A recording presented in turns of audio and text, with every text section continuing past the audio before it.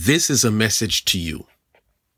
Matthew 25 verses 1 through 5 says, "At that time the kingdom of heaven will be like 10 virgins who took their lamps and went out to meet the bridegroom. 5 of them were foolish and 5 were wise. The foolish ones took their lamps but did not take any oil with them. The wise ones, however, took oil in jars along the bridegroom time in coming, and they all became drowsy and fell asleep." Let me encourage you to stay with me to the end of this message. It won't be long, but it is important that you hear the whole message. Like a good 2-hour mystery movie, one that is full of intrigue and twists and turns.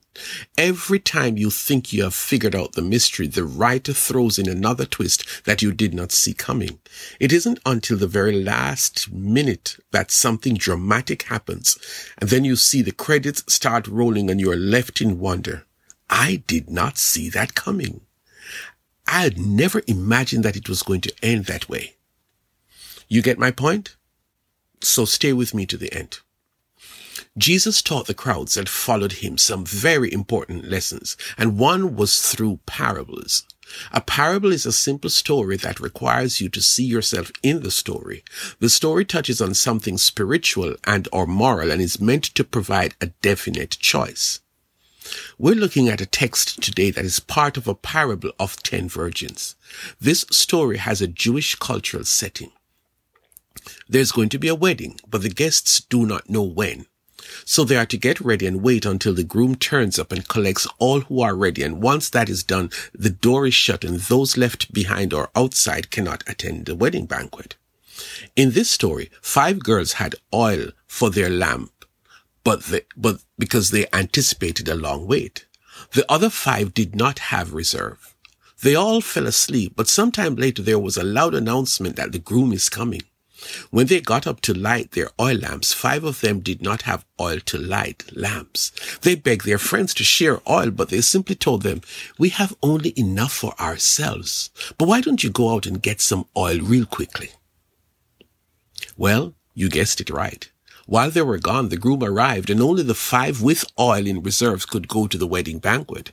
When the others returned, the door was shut and they were left behind. What is this parable about? Well, let me use a made-up story. There is this young man who wants to study economics. He has been accepted into the local college, but he is registered temporarily until he is able to pay the tuition. He's been attending classes, and when he gets some money, he pays up. Truth is, he's doing fairly well, and he makes it to the senior year, takes the finals, and is awaiting the published list of students who will graduate.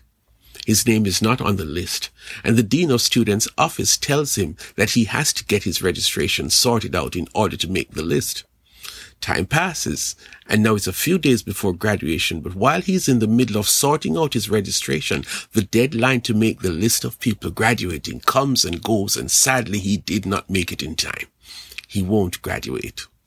Sad, isn't it? Oh, Jesus ended his story by saying, "Therefore, keep watch, because you do not know the day or the hour." That is the critical point. What day or hour is he talking about? Remember, put yourself in the parable. You have been invited to this wedding with no date. You know the culture. You have to be ready when the groom turns up. Except in your case, it was a long wait, and when the groom comes, you are not ready. You have no oil for your lamp.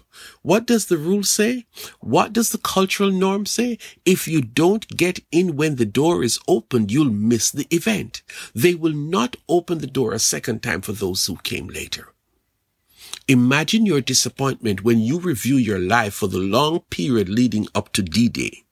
You have been going to church occasionally. You have been doing good to people regularly. You even lived your life a certain way. No one could accuse you of doing things that are wrong for someone who is a child of God.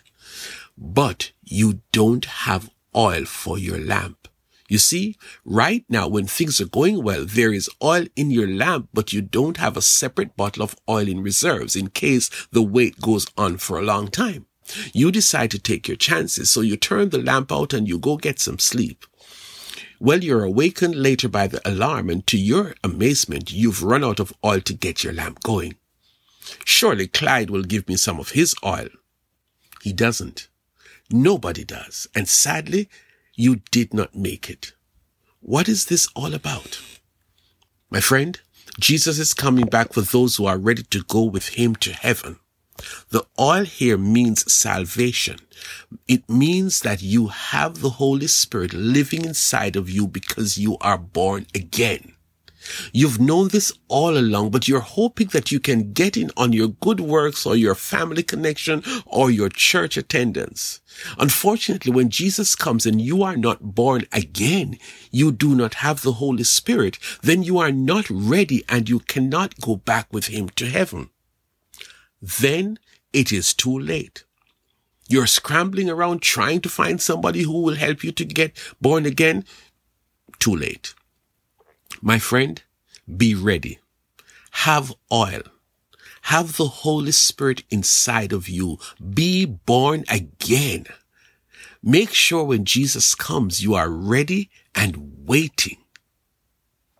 If you want to know more about how to be born again, why don't you send me an email at friendofclyde@gmail.com. God bless you.